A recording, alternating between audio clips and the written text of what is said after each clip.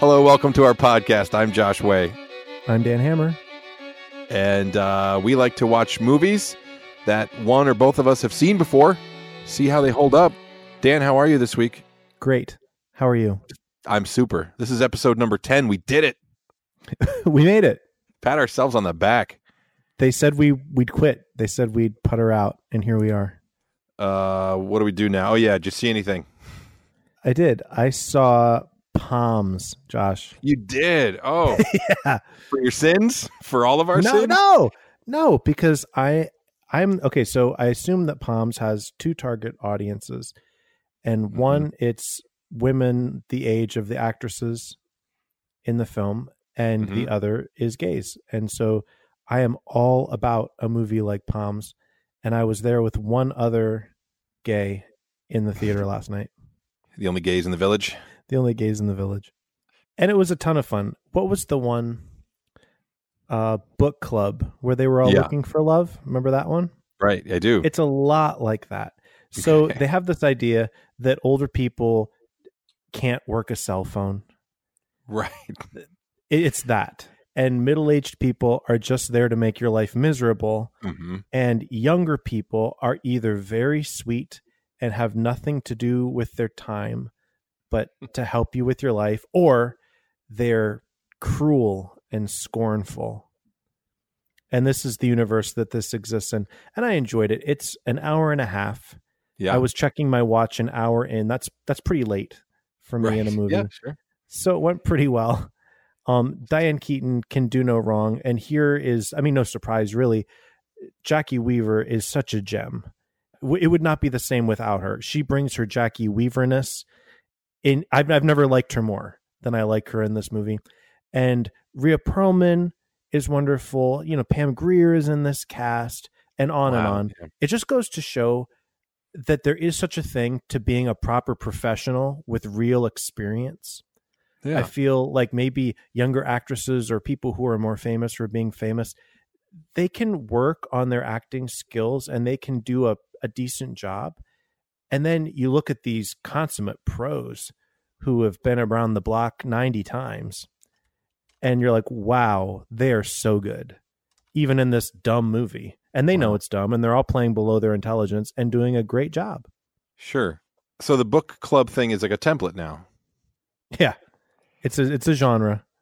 I'll give a quick plot synopsis. So it's revealed in the opening moments that Diane Keaton has cancer, and she is going to forego further treatment, and she's going to move into this retirement facility. Why she's doing that is not entirely clear, because she seems to hate everything about it, and she wants to keep to herself. And Jackie Weaver is her neighbor who has no boundaries, in a way that is kind of sweet, and wants to kind of pull her out of her shell, get her to do something. Obviously, something she's always wanted to do is to be a cheerleader. And she never got the opportunity. And so she pulls together a ragtag crew, and Celia Weston plays kind of the queen bee of the retirement community, who doesn't think this is an appropriate club because it is immoral and it is degrading. Mm-hmm.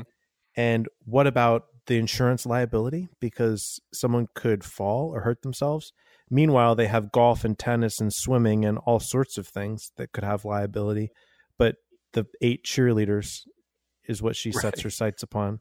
Here's one thing. Here's one critique I have, is that they need some rehearsal space because the retirement community is kind of pushing them out. They don't want them to use the rehearsal space.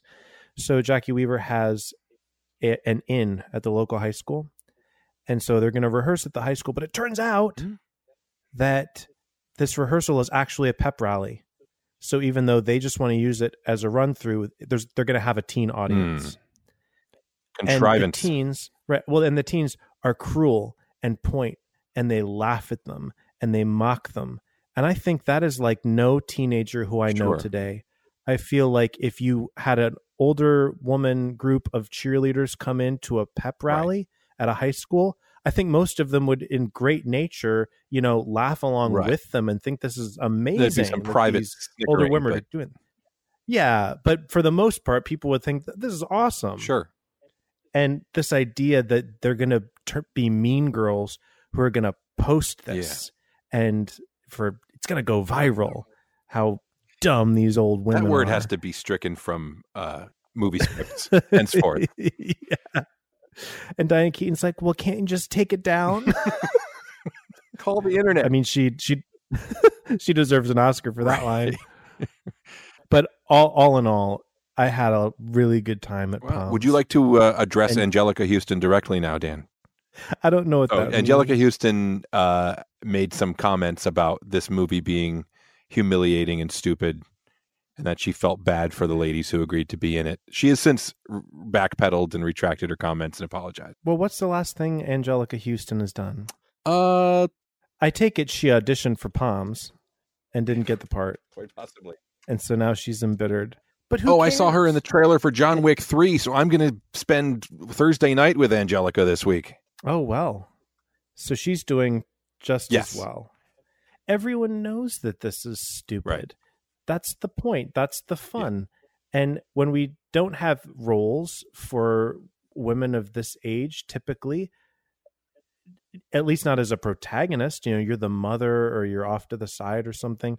And this is representing a community, not as they actually are, but as a heightened and silly version of themselves.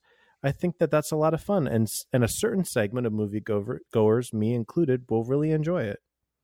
Sounds like fun. Yeah, I wouldn't recommend it for straight men. Sure, okay. It was not on my list. However, I am doing the dumb for dumb's sake thing tomorrow night when I go to see The Hustle. Oh, that's going to be amazing. I've been waiting for my Josh to go to that because that's like a we have to go together movie. Sure. I don't know what happened with Anne Hathaway. I used not to really care for Anne Hathaway, if I'm honest. And in recent times, she has just skyrocketed to the top of my list of must-see actors and actresses. Is it because she won't be in Les Mis again? No. I mean, I went to see her in Serenity. I love Anne Hathaway. I thought she was hilarious in Ocean's whatever number.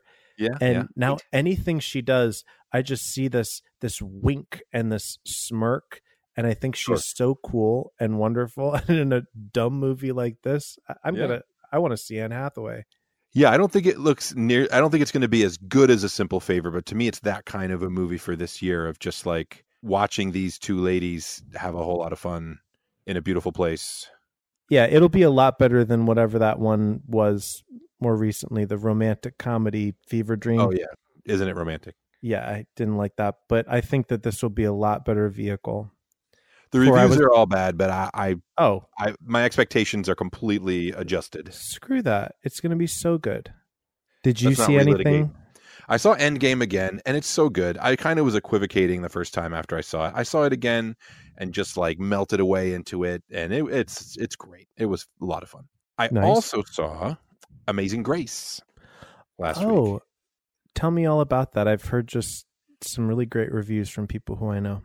So I believe it's 1971 or 2, Aretha Franklin is the top, black artist in the world. She's the top R&B and gospel artist. And at the height of her powers, Warner Brothers tells her you can do whatever you want to do. She decides to go back to her roots and record a live gospel album at a church in Southern California. And then Warner Brothers hires young filmmaker Sidney Pollack to film. He screws it up and doesn't slate or some kind of technical issue where they can't synchronize the audio. So the film and the audio, the album comes out, it's award-winning, considered the greatest gospel album of all time. The film sits in cans and is not seen until now. Finally, I guess in 2018-19, technology allows them to synchronize some songs with some film footage. And so now we get to see this really nice, it's just a 90-minute kind of compression of these two different nights when they recorded this with a choir, and it's great. It's amazing to hear her sing and to see the sweat and the effort. And it's this really animated black church in somewhere in LA, and there's people getting, slain in the spirit and running down the aisles. And then the camera moves and there's Mick Jagger sitting there with a big grin on his face. Whoa. It has many, many pleasures, this movie. Yeah, I'll definitely have to hit that one up. I don't know if I'll be able to catch it in the theater or not. I do see it fleetingly at a house or two. That was very enjoyable. Dan, are we at a point where we can talk Suspiria yet? Yeah, we are. Good. I want to hear from you first. All right. Let's see. It's been a couple weeks now since I saw it. I am not familiar with the original Suspiria, of which this is a kind of a spiritual remake. I understand it's not really a note-for-note plot remake. It's just kind of paying a tribute to that movie. That was a kind of an inexpensive Italian horror movie that was considered kind of deliciously trashy. This one is, I don't know, I guess it's like a modern big budget bonkers horror movie about a dance coven for some reason in West Berlin in this is the 60s, I believe. Soon after the war. That's right. No one really knows why this is the time period. This is not the historical setting of the original, but I have a weak theory as to why the time period. But yeah, you've got Dakota Johnson, fresh off the farm, goes to join this prestigious dance troupe. She auditions, and there's something special about her, and there's something special about the dance troupe, and slowly we learn that they just might be a coven of witches who use the art of dance to exact revenge on people and accomplish dark purposes. And just when you think that all of its horrors and delights and bonkersness have been exposed, it goes a little deeper until we end up in an underground Satan bunker. And I found it to be fascinating. I still don't know that I know what happened every inch of the way, but I definitely enjoyed the journey.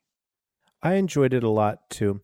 And I guess I wasn't watching it too closely, and it really required more of a close watch than I was giving it.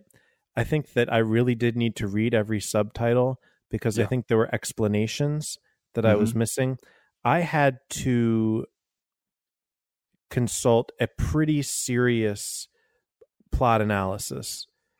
And I found an analysis that made some sense to me. Some sentences I had to read 2 or 3 times to make sense of it. I don't think it's that deep, but the plot to me, crucial information was simply not supplied. I think that just a little bit of, I mean, I want to ask for narration or for title cards or something, but I felt like a true dolt after having read it because I had no clue what was going on. Now that I do understand what's going on, if I could fast forward through the parts that were a little slower, I think I might enjoy it. But the fact is, I just enjoyed the journey so much as it was.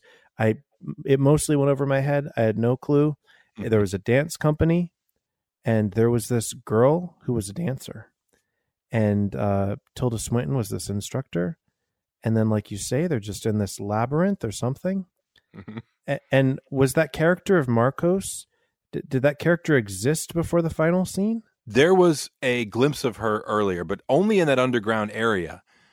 Perhaps when the other girl, where she's snooping around underground, and I think she actually looks in a room and sees Marcos sitting in the wheelchair with the ladies around her. Oh, yes. I was confused about the character of Marcos. And I was confused. They talk about it pretty explicitly early on, but it feels like it's just this ancient lore. You don't think it's something that's actually happening. I understood that there was a vote, and that Marcos won the vote. I did understand that. And then when it came to Susie, I believe her name is, she is a figure cosmically that transcends this coven, which wasn't entirely clear to me. No, that's what I needed some clarity on as well. Yeah. I think that we just are not educated on the lore of the 3 mothers. Right. Which is a thing, I guess. Yeah. And if you're aware of that, you understand that she is one of the 3 mothers who they are kind of worshiping, the triad. But does Tilda Swinton, which one is she? I forgot her name. Madame Blanc. Blanc. Is she not aware of that? Because it seems through the most of the movie like she's prepping Susie as a vessel. And then it feels like Susie comes in and through purity of heart or something, she kind of like just takes command of the entire situation. Yeah, there was confusion there for me. I wondered if she was going to be a vessel either for Marcos or for Blanc herself, depending on the future of the Coven. But it turns out that Tilda Swinton is also suspicious, as she should be, it turns out, because she is this grand mother who is over all of them. And then she, offers the release of death to the 3 girls who were being oppressed by this Coven. Yes. One of them I have to mention, Chloe Grace Moretz, who, by the way, is 6 degrees of Chloe Grace Moretz in my life lately. After Greta and this. Right. And I rented over the weekend. This is something I saw, but I didn't bring it up. Diary of a Wimpy Kid from 2010. And the girl who's a year older and sort of wiser and in and out. And I was just like, oh, she looks so familiar. Chloe Grace Moretz. Oh, wow. By the way, that is a wonderful children's movie. Oh, okay. I really liked it. Seriously. Isaac enjoyed it as well. And my son, Isaac. And, because some kids' movies are just kids' movies. Sure. And then there are ones that are witty and you'd return to. And to me, that would be one of them. Okay. I believe my Gloria has read the book. I don't know if she's seen the movie yet. How old is she now? She's going to be 8 in a few months, so yeah. Yeah, she's old enough for that. She'd enjoy that movie. All right. Noted.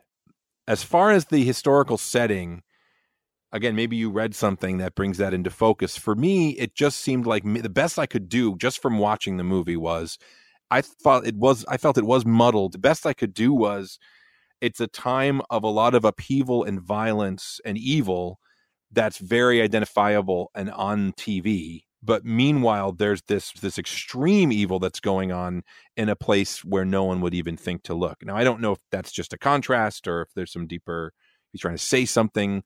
It was just a choice. Let's take Suspiria and put it in West Berlin. Yeah, I mean, you can't draw no significance from that choice, especially considering that the doctor lost his wife in a concentration camp. Yeah. And he's tricked into the Coven by a vision of her. It's an imposter. And when you're talking about the deep, terrible evil that's taking place there, what exactly that means, the film did not make clear. Yeah. Though there was great evil in that place.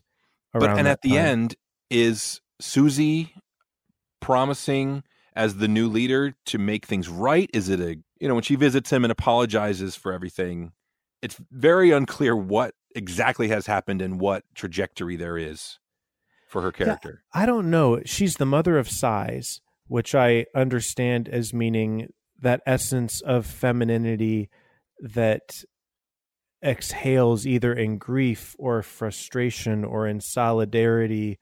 And you can understand that and then some when you're looking at the Holocaust, that one who empathizes, that one who comes alongside and says, yes, it hurts, I know. That's who she's supposed to be. Mm-hmm. She's the one who offers the grace of death to the people who have been oppressed by. So is this movie set in Germany because it's about dealing with the aftermath of great evil and deciding, as a nation, who are we going to be moving forward? It could be. And then there's that final dance called Volk. Mm-hmm, mm-hmm. And I looked that up, and that's I guess a German word that has to do with like people or race. We don't really have an English equivalent for it, and that would to me have to do with that theme. Yeah, that this is the dance that they did before, and now they're bringing it back and trying to do it again, and this is going to be the occasion of them trying to bring forth their evil publicly. And we have this man who's in the audience, the doctor. And I was reading an analysis that does this mean that in order for evil to be real, a man needs to witness it? And that's why he's brought down to the labyrinth, to the Coven, because you need a man's eye for something to be real. Interesting. Yeah, I don't know. It was just what this person was saying. I have a filmmaking question about that. Well, I'd like to hear it. Just simply the practicality of Tilda Swinton playing this man when he's naked laying on the floor. Is there just a digital head on another guy's body, or do they bother with a prosthetic body for her? Because it looked like an old man body. I would imagine that they went the whole 9 yards, just when I imagine the kind of actress that she is. And she's a 9 yards kind of actress. Impressive. I hope they let her keep the suit. She wears it to sleep. I realized that Dakota Johnson was in A Bigger Splash with her. Oh. Because, of course, I remember Tilda Swinton from that, but I didn't remember who the younger actress was in it as Dakota Johnson. That's another Guadagnino movie, right? Yes. And that movie is high on my list of impactful films. And it holds the distinction of being the biggest laugh I've ever had in a theater. Oh, wow. And I can still see myself going down the escalator crying with laughter after the movie. Wow. And whenever I think of that scene or talk it through, I am filled with joy and I can't help but laugh. I love that movie for that reason. Wow. All right. I've been meaning to catch up on his previous films. Oh, the I won't spoil it for you, but the scene at the end where Tilda Swinton confronts Dakota Johnson is one of my favorite in film history. All right. Okay, Dan, let's take a break, and when we come back, we're going to talk about Dark City.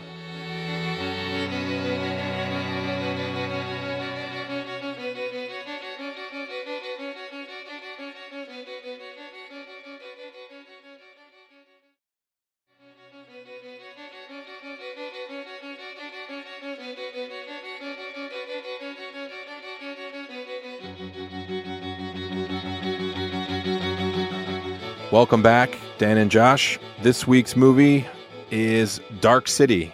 Did you watch it, Dan? Since I have a lot of commitment, I did. And I didn't just watch the regular movie. I watched, at your request, the director's cut. Oh, my goodness. Such dedication. Would you explain to us the significance of the director's cut? I will. I'm going to talk about the film, and I will also cover that.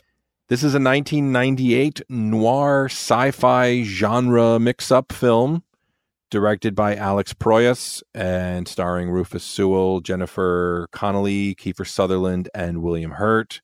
And this is a movie about a man who wakes up, doesn't know who he is, doesn't know what's happening. He appears to have committed a heinous crime.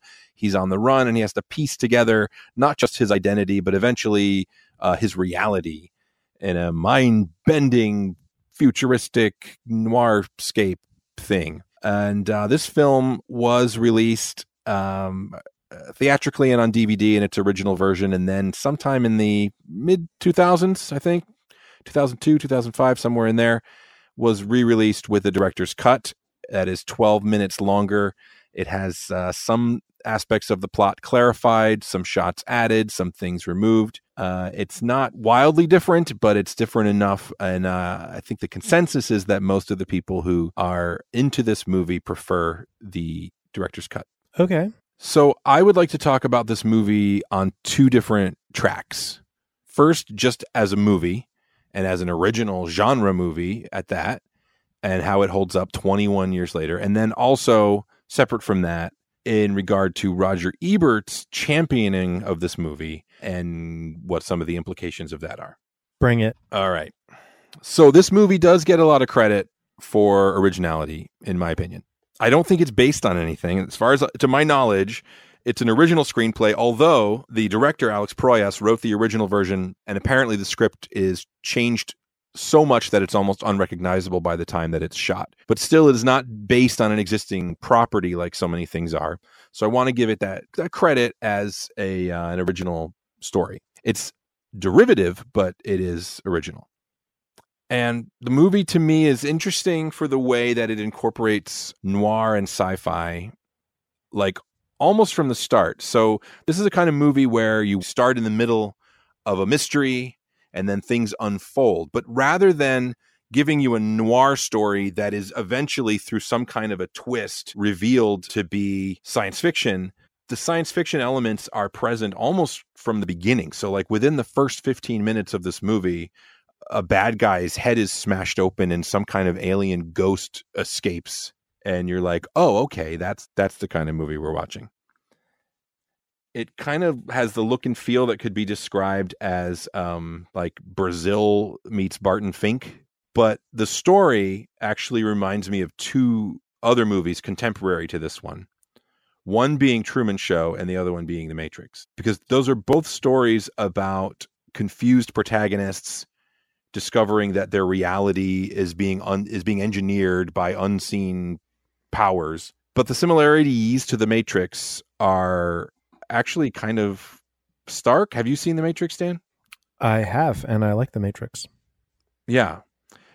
I don't know if you had this thought at all, but to me, I was thinking while I was watching it, here's a protagonist who not only discovers that his reality's been constructed by alien beings, but he eventually learns that he can match their powers and fight them and ultimately remake the world according to his own will, which I was like, wow, that's the Matrix, which is the same year, I think, or maybe a year later.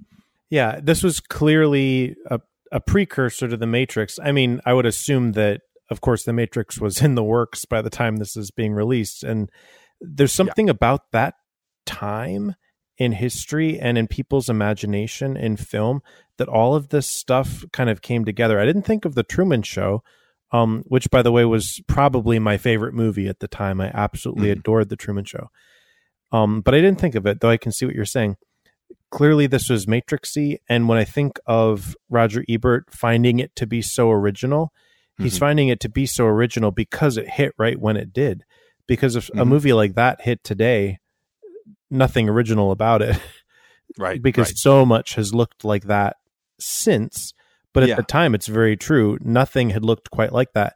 And I wonder, what is it about that late 90s era, the end of the Clinton years, where we're feeling a paranoia and a draw toward this dark vision. We've seen it before, say in Batman, of the dark, terrible city.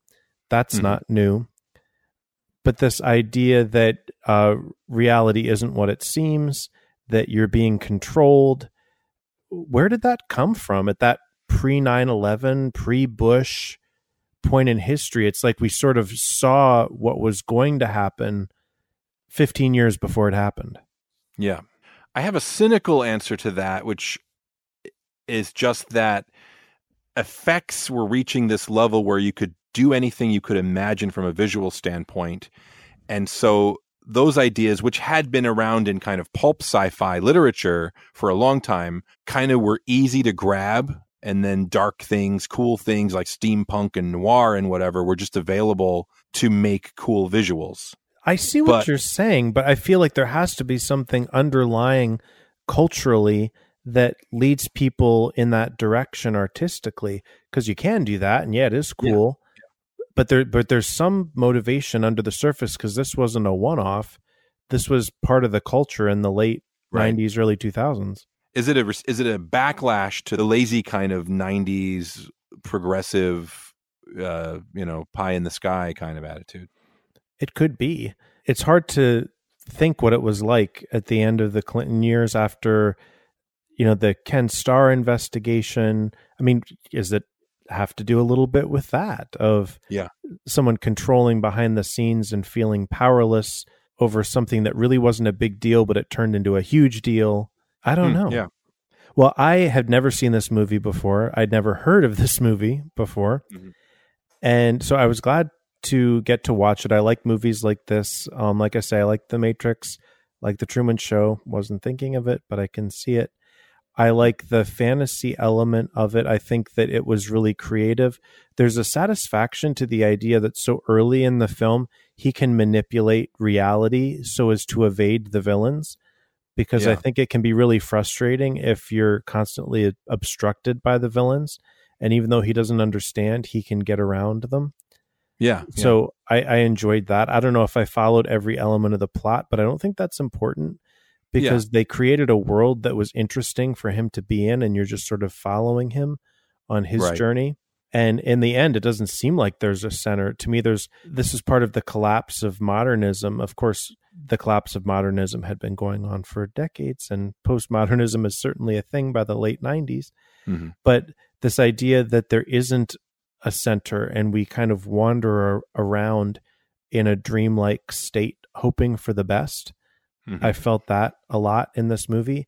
And ultimately, there is hope that he's kind of able to flood this world somehow to create this place that he just felt deep in his soul he's supposed to be going to. Whether or not it was actually ever a place, we're not sure. Yeah. But he's able to create his own dreamscape, his own utopia. And the girl of his dreams, even though she isn't actually the girl of his dreams, is able to show up with him there. And that's kind of the best we can hope for. Mm-hmm. I feel like that resonates with the current cultural aesthetic and emotion. Yeah. So I was tracking with this movie, which I had not seen in over a decade, and just seeing how it did as an inhabitant of its multiple genres, at least noir and sci-fi. And I find the noir stuff in this movie to be a little bit derivative and a little bit flat. I do like how it opens. I like the mystery, but I also like that it solves its mysteries and deepens them at the same time as it goes. It's not one mystery where you're kind of relitigating the same facts over and over again, and I appreciate that. But just as far as the trappings of the Dark City, literally the Dark City, as far as his character and is he a criminal, a lot of that stuff looked cool, and I liked the automat and some of the kind of, the stuff that was a little bit out of time. I thought Jennifer Connelly's character was a little bit thin in terms of the writing. I don't know that singing was the best thing to have her do. Those felt kind of like perfunctory noir things.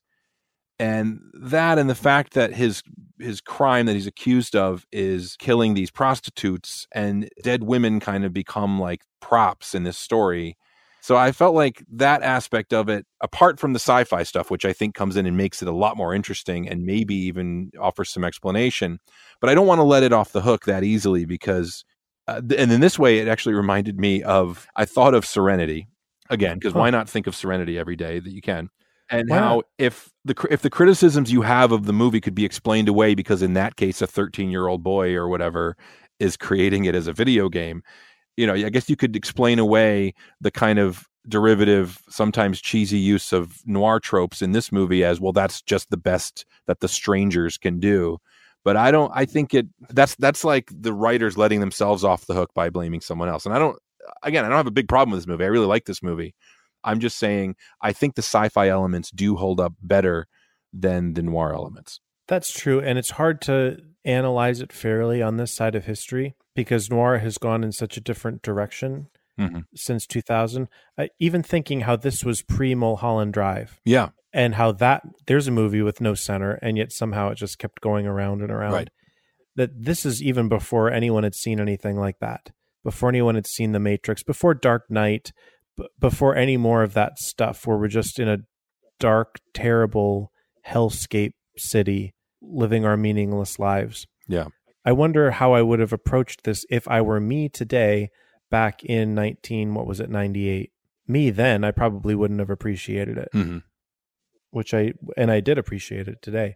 I was glad to have seen it and that it's on my radar. Yeah, and I guess I'm having a bit of a different trajectory, where I was fascinated with movies like this in Brazil back in the day. I wonder if this doesn't hold up better for me than Brazil does, which seems sacrilege, but I think I enjoyed revisiting this one more.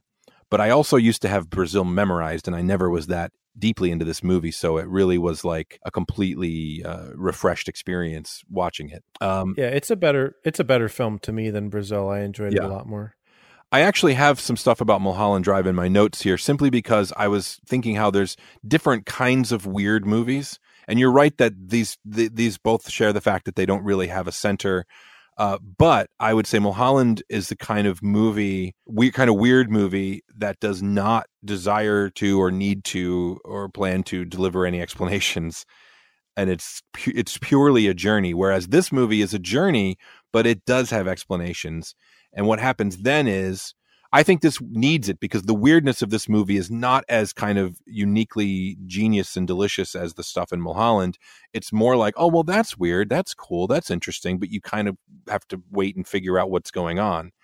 The question then becomes, how do the answers perform? What are the answers? I do appreciate in this movie that we get information and answers doled out as we go. And there's not a shocking twist. There's kind of a buildup, and you kind of are taken on this journey. And then when he kind of realizes, again, much like The Matrix, when you have this kind of culmination of his powers, it's very satisfying. But beyond just they are aliens experimenting on humans to try to understand humanity, which is a very old trope from, again, from science fiction literature, a way for us to examine ourselves through stories about aliens trying to figure out what makes us tick. I don't know that other than individualism, I don't know really what to come away from this movie with. Still very much having enjoyed the journey, though. I agree. I don't have any real thoughts on what happens in the movie. That's not the point. The journey is the whole thing. Mm-hmm. And I enjoyed it. I wondered what happened to Rufus Sewell. He's continued to work now that I've clicked on his Wikipedia page. He was in Mrs. Maisel. Oh, that was the main thing that I saw, though I don't think anything of prominence. I think it's interesting that you bring up Jennifer Connelly, first off, who was way less famous then. Yeah. And her being a singer, that was indeed completely unnecessary. Mm-hmm. And I think that they might have done something more interesting with that. She was wearing a green dress, and this is random, but on RuPaul's Drag Race, Michelle Visage, one of the judges, hates green, hates any green dress. Wow. It's not appropriate for performance. And I don't know why, but I sort of agree. And whenever I see someone just like revealed in a green dress, I'm like, oh, immediately. And Jennifer Connelly was wearing a green dress for some reason in the opening sequence. And I really think it was a mistake on the part of the filmmakers. And that's just me bringing a queer voice to the conversation. Oh, I appreciate that very much. I guess, a couple more words about the performances before I want to get into the kind of meta stuff and the Roger Ebert stuff. I have stuff too. Okay. William Hurt, good in the part. He's always good to see him. I wrote down a couple of lines. I didn't like his dialogue. I thought that was, what are the lines? There were some bad lines. I like to write down the bad lines and the great lines. Oh, here it is. Someone woke up on the wrong side of the bed. It's a corpse of a woman covered in blood. And he says she woke up on the wrong side of the bed. And then things like round and round she goes. And then he actually finishes it. To me, some of the dialogue there was cringeworthy. Where he stops, nobody knows. Kiefer Sutherland, interesting turn. Having fun, clearly having a great time. I have something to admit. When he first came on, I thought to myself, Jason Sudeikis would have been too young because that's who I saw. Yeah.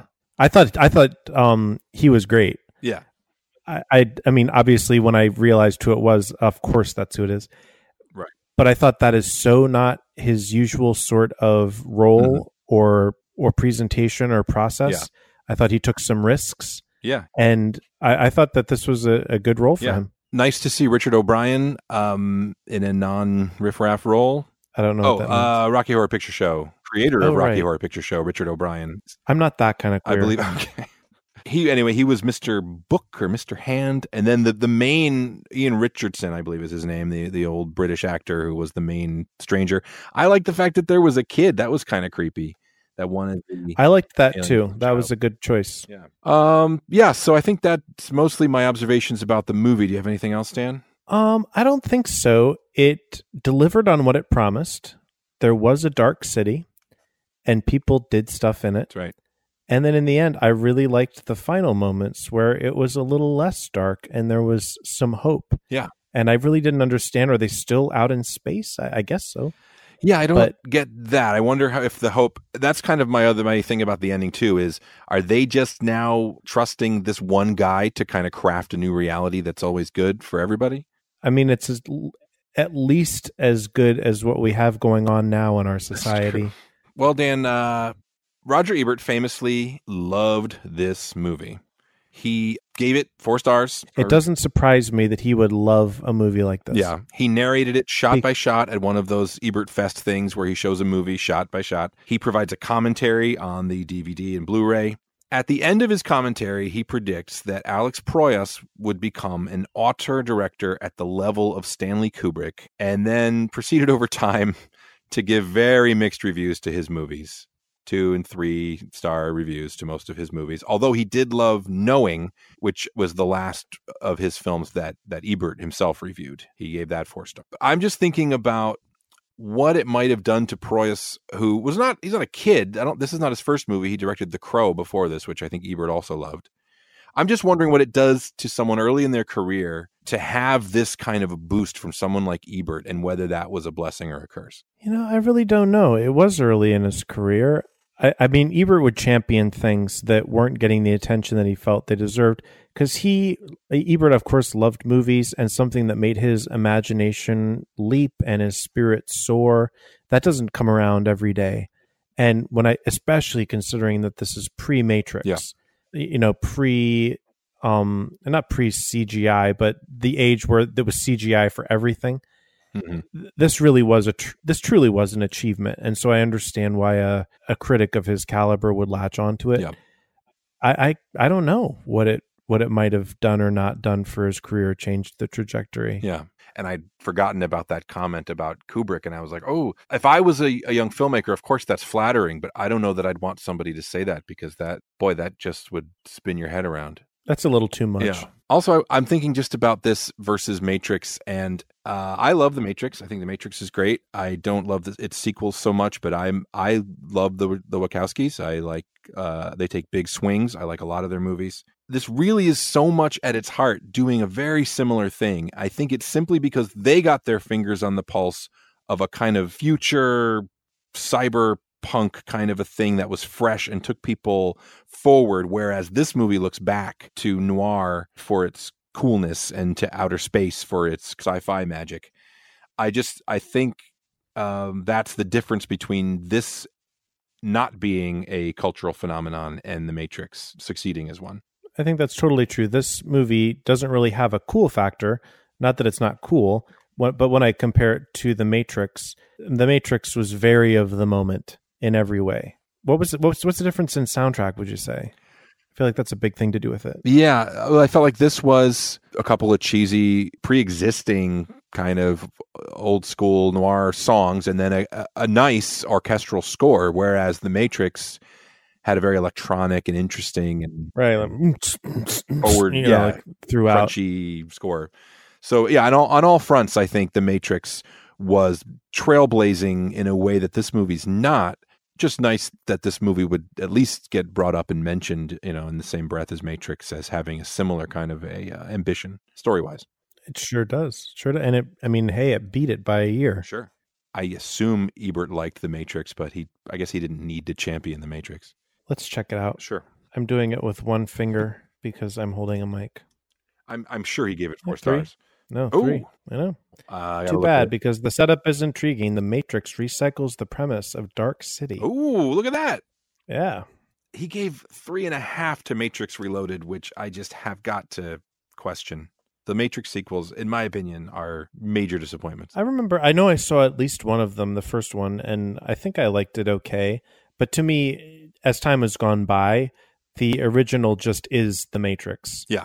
Right. And it's the best one. I suppose if I'm going to make another comparison and give a point to the Matrix trilogy, I do like that at the end of the Matrix saga, if I'm remembering it correctly, it's been a long time, there is some kind of actual resolution where the machines are gone and the sun comes out and people are living again on an actual Earth, and they have a chance to actually recover an authentic humanity, which is not exactly what's offered at the end of Dark City. No, it's a little more cryptic. Well, Dan, thanks for watching this movie. If not with me. Thanks for suggesting it. In regard to me. I thought of you as I watched it. Good. You're like, yep, makes sense. I felt like I was there with you. Good. Yeah. I'm not going to ask you about your choice because we don't do that anymore. I think I'm going to do Michael Clayton. Oh, okay. Excellent. It's a little, I don't know if that's too recent, but it is more than 10 years. That's on my short list. So we have a convergence here. I love it. Yeah. Super. Have you learned anything after 10 episodes, Dan Hammer? See, that's the thing we shouldn't ask each other. Right. Yeah. All right. This has been our podcast. Jonah. Got to shout out Jonah Rapino. That theme music that you're enjoying right now. Follow us on Letterboxd or Twitter. Follow the pod at HoldsUpPod on Twitter. Thank you for listening. We're going to see you again in a week when we're going to be 11 episodes wiser.